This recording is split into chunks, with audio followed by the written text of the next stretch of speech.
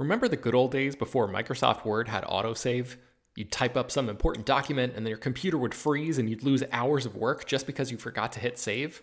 Well, that's what it's like going online without ExpressVPN. Every time you're connected to an unencrypted network, whether it's in an airport, a hotel, a cafe, or anywhere, your online data is not secure. Any person on that same network who knows what they're doing can gain access to your personal data. Bank logins, credit card details, passwords, all the stuff you don't want people seeing. Unfortunately, hacking has become much easier than it used to be. People don't even have to be exceptionally skilled to do it, and there's a lot of money to be made by selling your information on the dark web. ExpressVPN stops hackers from stealing your data by creating a secure, encrypted tunnel between your device and the internet.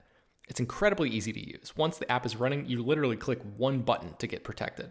And it works on your phone, laptop, tablet, and more, so you can stay protected on the go. I've been using ExpressVPN for a little while now, and I can rest easy knowing my info is safe and secure. I've heard horror stories of people who've been hacked, and it sounds like a massive pain to try to get any resolution in the aftermath, so I am not interested in finding out what that process is like. Secure your online data today by visiting expressvpn.com/film. That's expressvpn.com//film. And you can get an extra 3 months free. expressvpn.com//film. Hello, everyone, and welcome to Slash Film Daily for Wednesday, March 20th, 2019. On today's episode, we're going to talk about the latest film and TV news. This is Slash Film Editor-in-Chief Peter Sciretta. And joining me on today's podcast is Slash Film Senior Writer Ben Pearson. Hey, what's going on? And writer Hoai Tran Bui. Hey, everyone. Last time we talked about the news was on Friday. That was when we learned that James Gunn was rehired by Disney to direct Guardians of the Galaxy Volume 3. Today we have some more James Gunn news. This involves his DC project, The Suicide Squad, which apparently is actually going to be a total reboot, not a sequel. Ben, what do we know? Yes, that is the quote from the Suicide Squad producer Peter Safran. He says, By the way, can we come up with a better title for this? This is just confusing. Jeez. It's really like, come on, guys, you can do better than that. But he said in a recent interview, first of all, we don't call it Suicide Squad 2 because it's a total reboot. So it's The Suicide Squad, and I think people should be extremely excited about it. It's everything you would hope from a James Gunn script, and I think that says a lot, and that promises a lot, and I know that we will deliver a lot. So yes, there you have it. One of the producers of the movie saying that it's a total reboot. I don't know what that does to Margot Robbie's involvement, because there had been some rumors initially that a whole new roster of characters would be introduced in this movie, but Margot Robbie's Harley Quinn and Will Smith's Deadshot would still be involved. And we know that Idris Elba has now replaced Will Smith as Deadshot, so we know that the character of Deadshot is in this movie. But we're still not fully sure whether the actress Margot Robbie is reprising her role as Harley Quinn in this film. So, I don't know also what that means in terms of, like, does this not take place in the DCEU anymore? Or does it? I don't know. The DCEU is becoming so confusing because, some of it seems to be connected. Some of it is not so connected. We may get a Superman movie that's not Henry Cavill. Is that the same Superman as the Superman that we saw in the Zack Snyder films? Right. Did all this stuff happen? When we see the Birds of Prey movie, what is the title of that? Birds of Prey and the Fantabulous something of Harley Quinn. When we see that, has the events of Suicide Squad, not the Suicide Squad, but Suicide Squad. I hate this. Has that happened? I'm so confused. And does the general are we overthinking this? Does the general public not even care anymore? I mean, I think they care because you see their involvement with the Marvel films in that connected universe. So obviously there's some kind of care there, but what do you think, HD? Is this going to confuse general moviegoers? Yes, especially if we're already confused. I think that general moviegoers do care about continuity in some way, and especially if you're just recasting and changing up and rebooting movies every couple of years, they will get even more confused. And a lot of audiences kind of get the handle on the Spider-Man movies and how there have been multiple Spider-Man movies, and they understand that, but they don't quite like it. So I don't think that the DCEU and Warner Brothers are endearing themselves anymore to audiences by trying to reboot every time something doesn't quite work right. You know, and then like adding to the confusion of the whole thing is the separate label that DC is like releasing some of these movies. You know, like Todd Phillips' Joker movie. That is like a whole separate thing. So like that's not necessarily a prequel to or a sequel to any of the Joker movies that we've seen before. It's an entirely separate kind of deal. So it seems like Warner Brothers and DC aren't really concerned with confusing audiences if they've already decided to make lower budget movies that take place in their own alternate timelines. So maybe they're just sort of like throwing their hands up and just going like, all right, whatever works for each individual story, and we'll just sort of roll with it and hope that people come along for the ride. I think that's what's happening here. And I mean, don't get me wrong. I'm not saying that people aren't going to see the Suicide Squad because they're confused if it's connected to Suicide Squad. I think Warner Brothers is going to market this thing with, you know, from the guy that brought you the Guardians of the Galaxy movies. And, you know, the imagery is going to be just as, like, insane as those films, I would assume.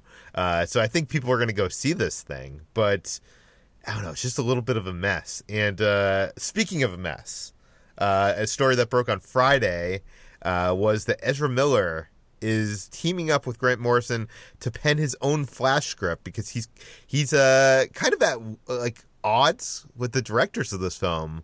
HT, what do we know? Yes, so Ezra Miller is teaming up with Grant Morrison to pen his own The Flash script, which will be in direct competition with the scripts being penned by directors John Francis Daley and Jonathan Goldstein. And so Warner Brothers is finding themselves kind of in the middle of these two creative visions that Ezra Miller and Grant Morrison have versus Daley and Goldstein. So apparently Ezra Miller wants to pen a script that will fulfill his, quote, darker take on the material. And he and the directors have been clashing since the pair were hired last year, apparently over their more lighthearted approach that falls in line with their previous credits like Spider-Man Homecoming and Game Night. But Warner Brothers is apparently open to allowing Ezra Miller to submit his own version of the script, but it kind of comes as a sort of ultimatum.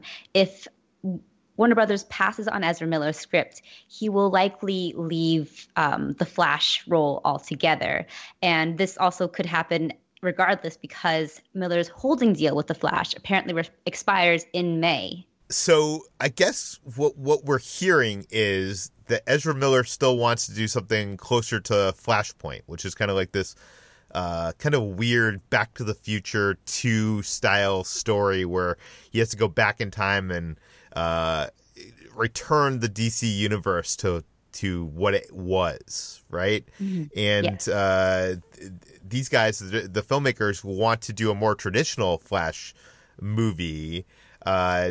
I'm wondering what you guys think would be the better. For me, like, it seems like I like DC movies when they are trying for something more ambitious. Like, I think people gravitated towards Aquaman because it was weird and crazy. And I feel like a more traditional Flash movie would be too much like, you know, the Flash TV series. Not that, I mean, obviously it would have a much bigger budget and would look better. But, you know, this Back to the Future style tale, like, that seems like the way to, like, that seems like the take to go, you know, like, you know, with Shazam taking that kind of big take. And, you know, I feel like that's the direction to go in. Ishi, do you have any thoughts on this? I'm kind of torn because I think Ezra Miller is really great in the role, and I thought he was one of the highlights of Justice League. And this report kind of rings a little bit sort of contradictory to me because his character was probably one of the more lighthearted parts of Justice League. And hearing him want to take a darker take on the material was a little confusing, especially that he's teamed up with Grant Morrison, who's known for more optimistic comic book titles like All-Star Superman. So I do think that it's somewhat in line with what you're saying, Peter, and that he is sort of dedicated to the Flashpoint storyline, and that's what the movie was originally supposed to be. I think like back in 2017, Ezra Miller was really excited and really hyping up this kind of storyline. And Flashpoint is something that kind of made sense for me, since for the DC universe, like almost like back then, because it was this crossover event that is meant to basically like break the universe and put it back together again and essentially do a soft reboot of it. And it made sense to me when DCEU was kind of just like didn't really know what it was trying to be, and I was trying to do like a sort of soft reboot and start over. But now that it's the sort of greater connected universe doesn't quite matter as much to Warner Brothers, I feel like Flashpoint has become sort of redundant. Like they don't need that anymore because they're already kind of doing it with their solo movies. Aquaman, Wonder Woman, Shazam are all so good at being just good standalone movies that have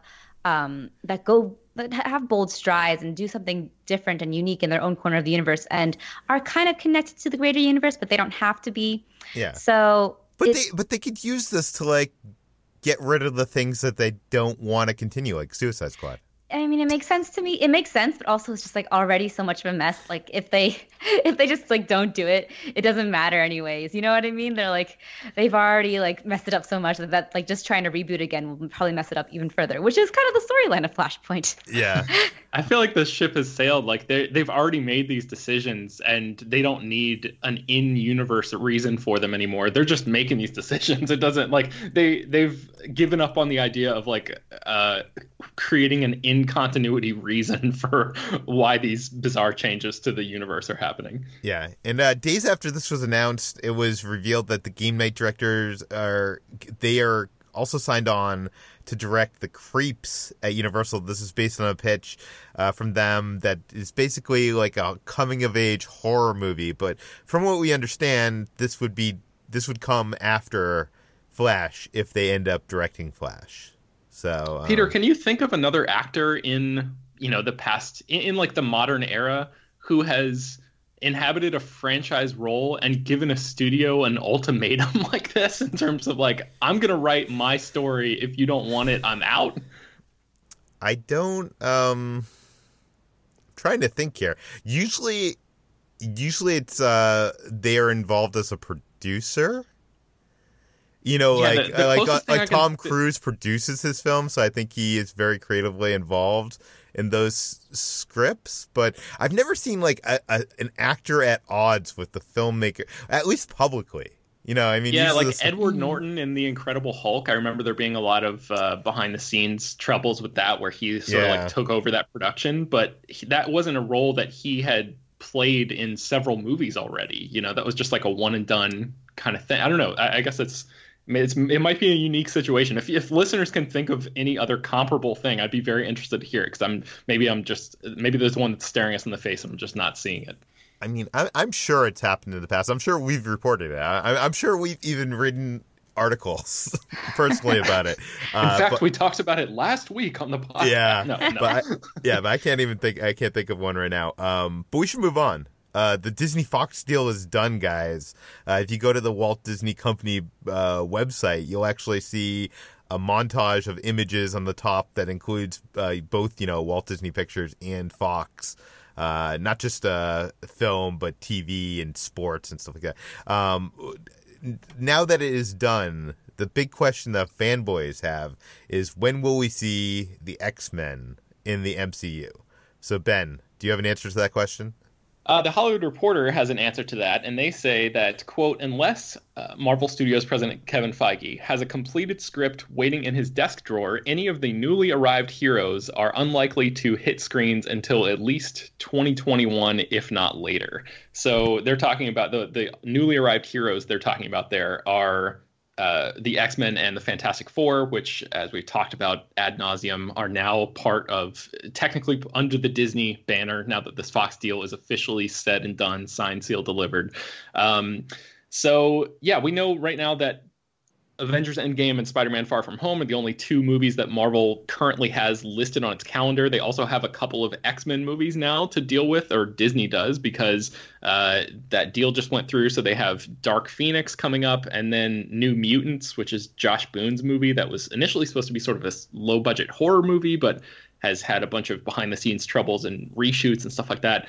This report at Hollywood Reporter actually says that the idea of reshoots has been brought up, although the film could ultimately end up on a streaming platform such as Disney Plus or Hulu rather than a theatrical release. And that they're talking about New Mutants there. So it seems like Disney has has to sort of wipe the slate clean and at least clear the path for their own versions of these characters to enter the MCU fold before we actually see what happens there. And then it's going to be a little while before they're able to actually, integrate those characters and bring that vision to life.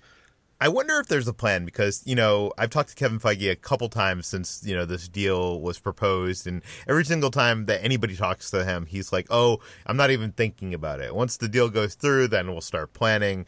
And I think that's a bunch of BS. Do you know what I mean? I feel like he has some sort of plan. There's even some endgame reshoots going on, I think, soon. I doubt they would cram any, mutants into that.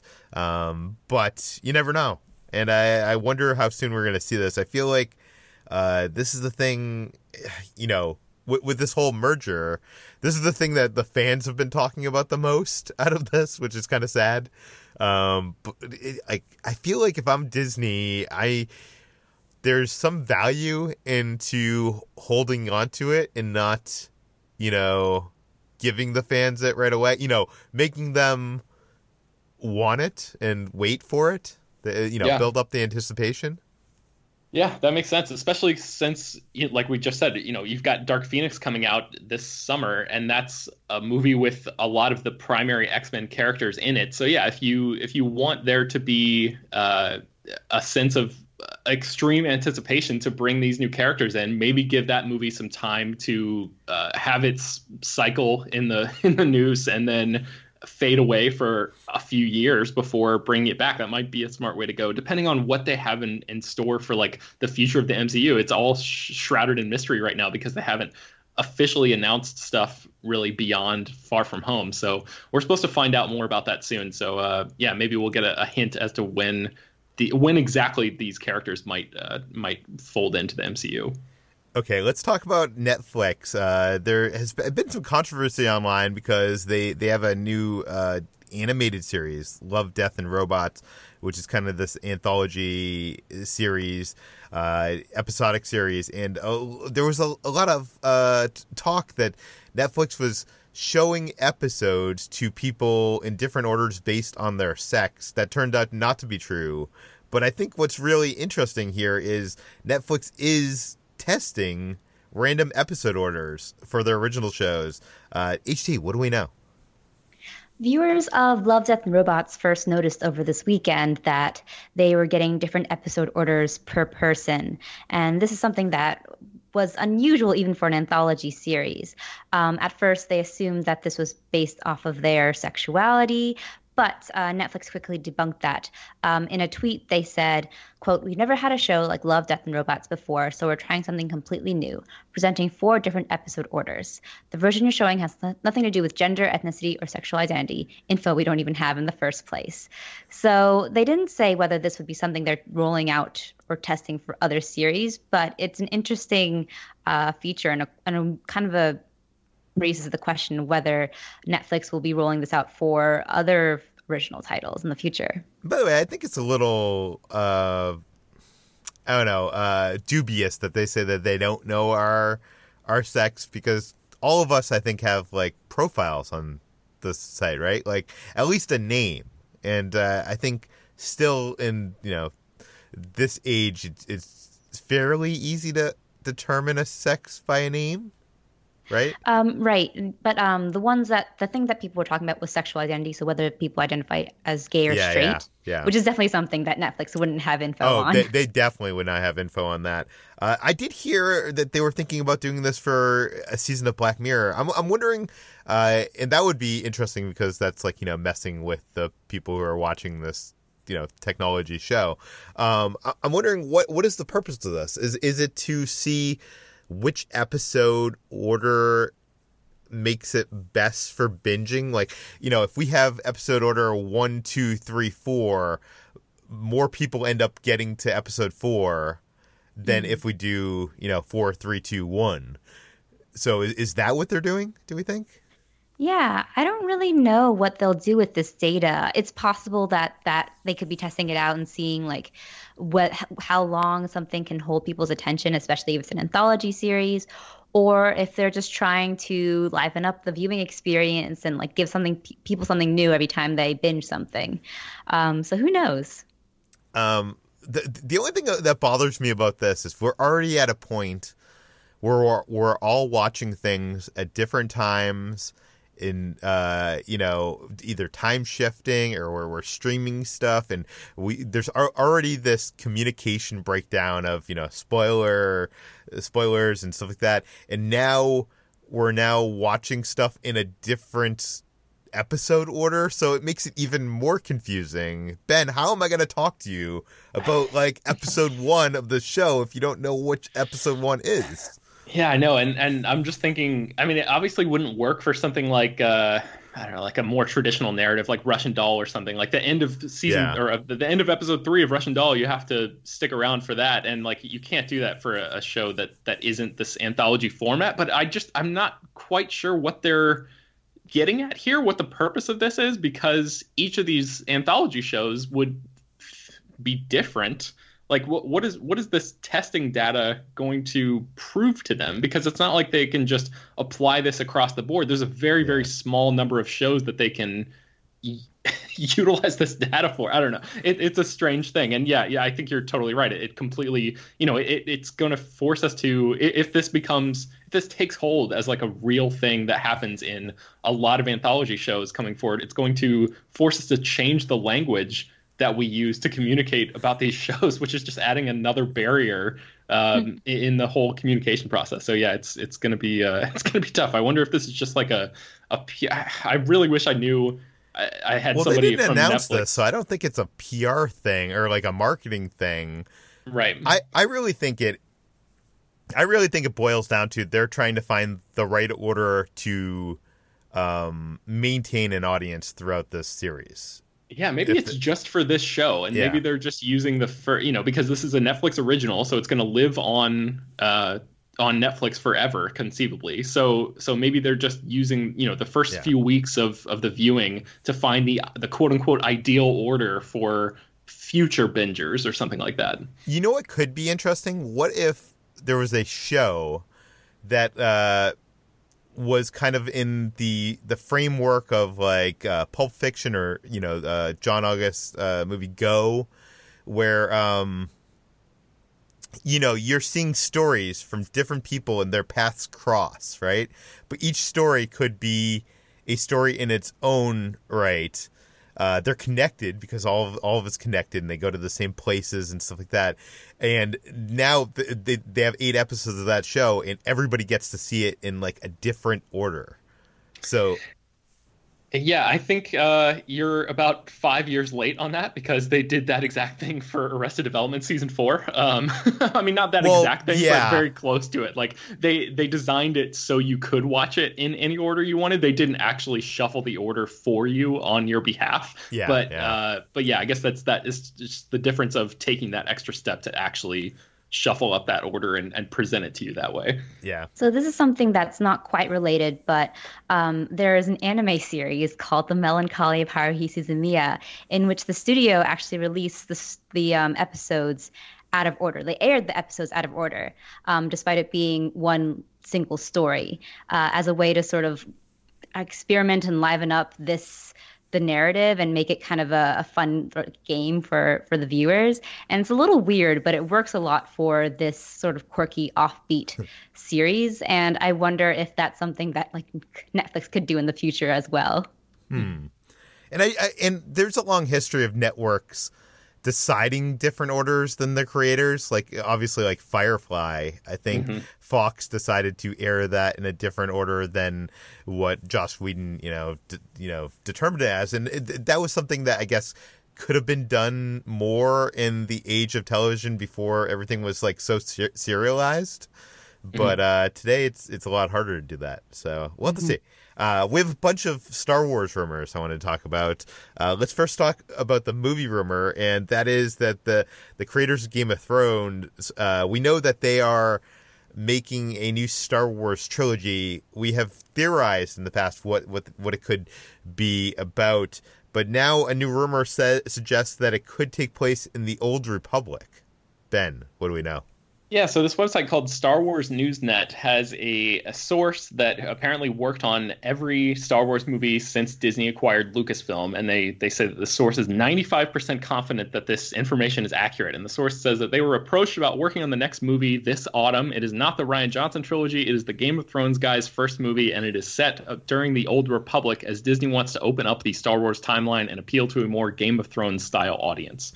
So that's the quote. Like we said, this is just a rumor at this point, but as we've speculated in the past, it makes a lot of sense for the Game of Thrones guys to tackle a story set during this time, because it's very, I think the Old Republic takes place something like 4,000 years before the foundation of the Empire. And, it's all like Jedi Knights, and it's sort of like the palace intrigue kind of storytelling of something like Game of Thrones. So it from a thematic aesthetic level, it makes a lot of sense for those guys to tackle something like this. Peter, do you want to see these guys do an Old Republic story, or are you hoping this rumor is not true? I'm the one person on this podcast that does not like Game of Thrones, and probably the one person in the world. So they're plenty like you. Don't worry, Peter. Take my opinion with a grain of salt. But I also don't love fantasy, and I feel like even though Star Wars is fantasy, I totally understand that. It's fantasy with a sci-fi skin to it, and I feel like Knights of the Old Republic, as much as I've seen it in YouTube videos and stuff like that, is a lot more fantasy and not something I'm super excited about. But again, I am super excited about almost everything Star Wars. So, I would be in. This is also weird because I had also heard that Disney was doing these surveys, seeing if people wanted to see animated versions of Star Wars stories that were in the Legends category, like Knights of the Old Republic and stuff like that. So it was interesting that they were asking about that then in those surveys, and now, it's rumored that they're going to be setting something in that universe. HT, you are more in the neutral zone of Game of Thrones. I know you watched many of the seasons, but you gave up. But you were a fan of some of them. So, what do you think of this take?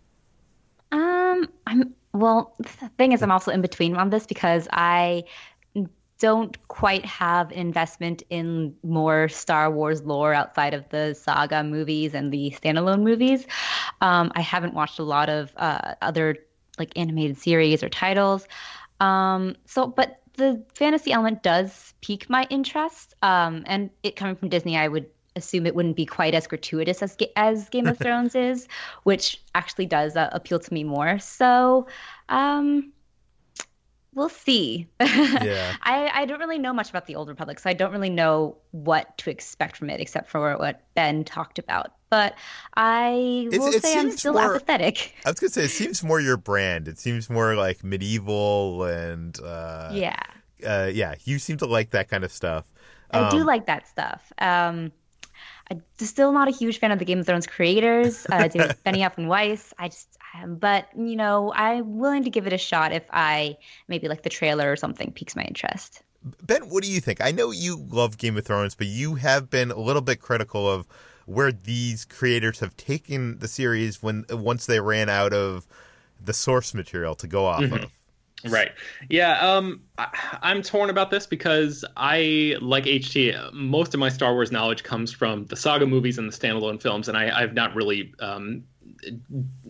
taken a deep dive into anything else beyond that. But I think that this is kind of what I've been asking for in terms of opening up the world and setting something 4,000 years before the foundation of the Empire.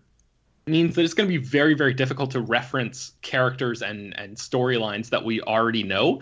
And that's the thing about the standalone Star Wars movies that I've liked the least, which is all of the references and all of the little tie-ins and these characters. But Ben, you can still go to Tatooine and Dantooine and Endor and... Yeah, I guess I would be happier to see the planets pop up than actual characters. That stuff is fine to me. Although I would love it if they just did a completely new thing for once and showed us all planets that we've never seen before, all characters that we've never seen before. But so I find it hard to complain about that if that's actually the approach that they're taking here. So I'm just very curious about the execution. Yeah. Okay. We have another Star Wars rumor I wanted to get to, and this involves a TV show that could be heading to Disney Plus. We already know that they're making The Mandalorian. This is produced by Jon Favreau, and that seems a little bit more adult. This new rumor claims that we could be getting a TV series focusing on the Ewoks. HT, what do we know? It's all a big maybe.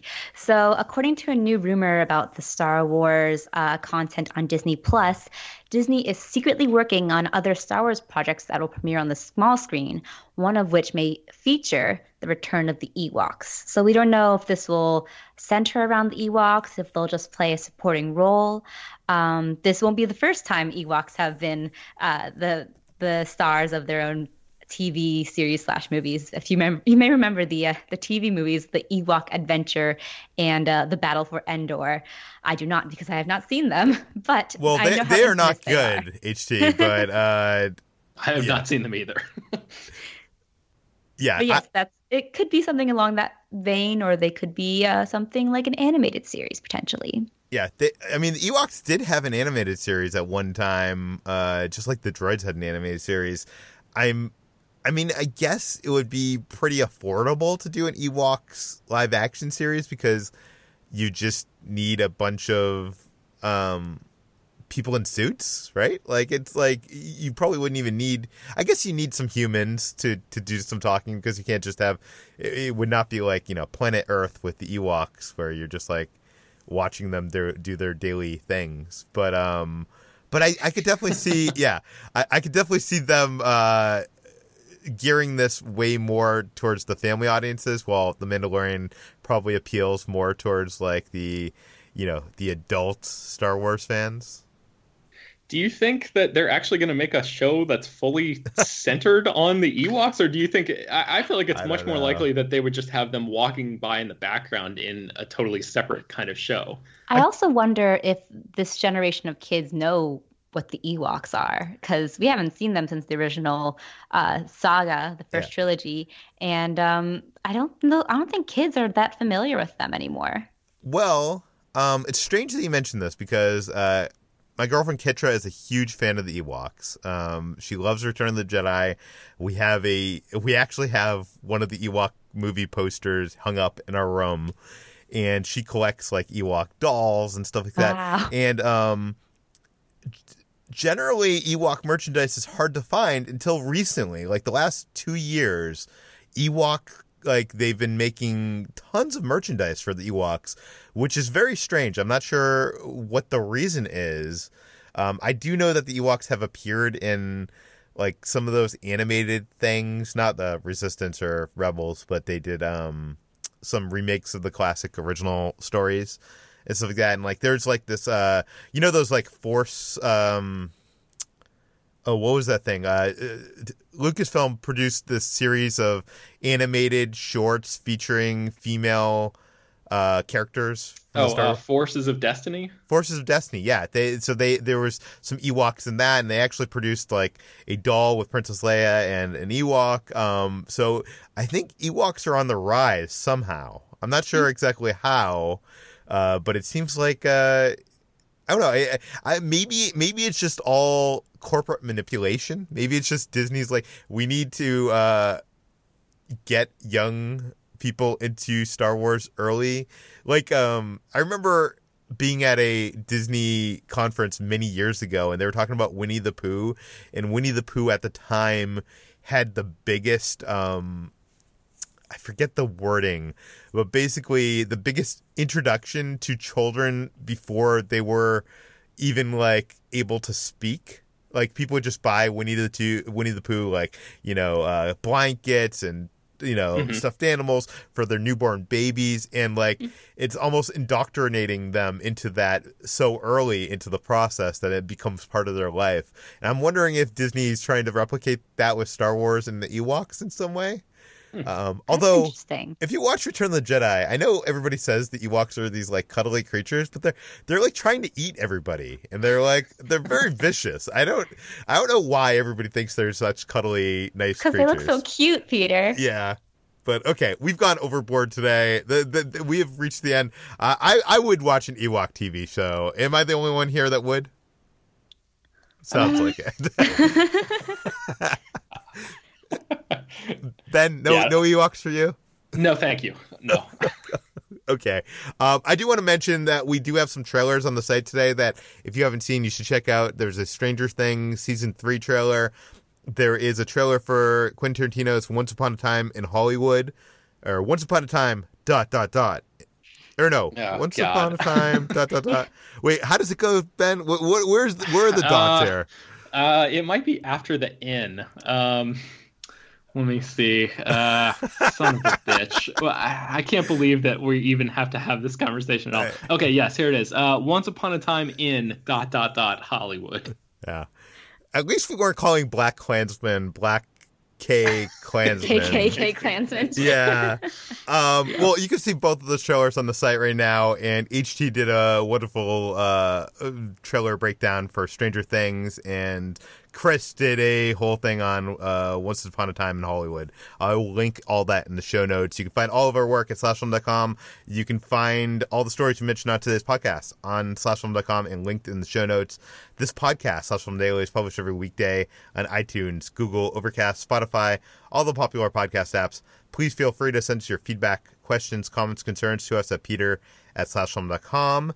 And please head on over to our iTunes page, give us a 5-star review, tell your friends, spread the word, and we'll see you tomorrow.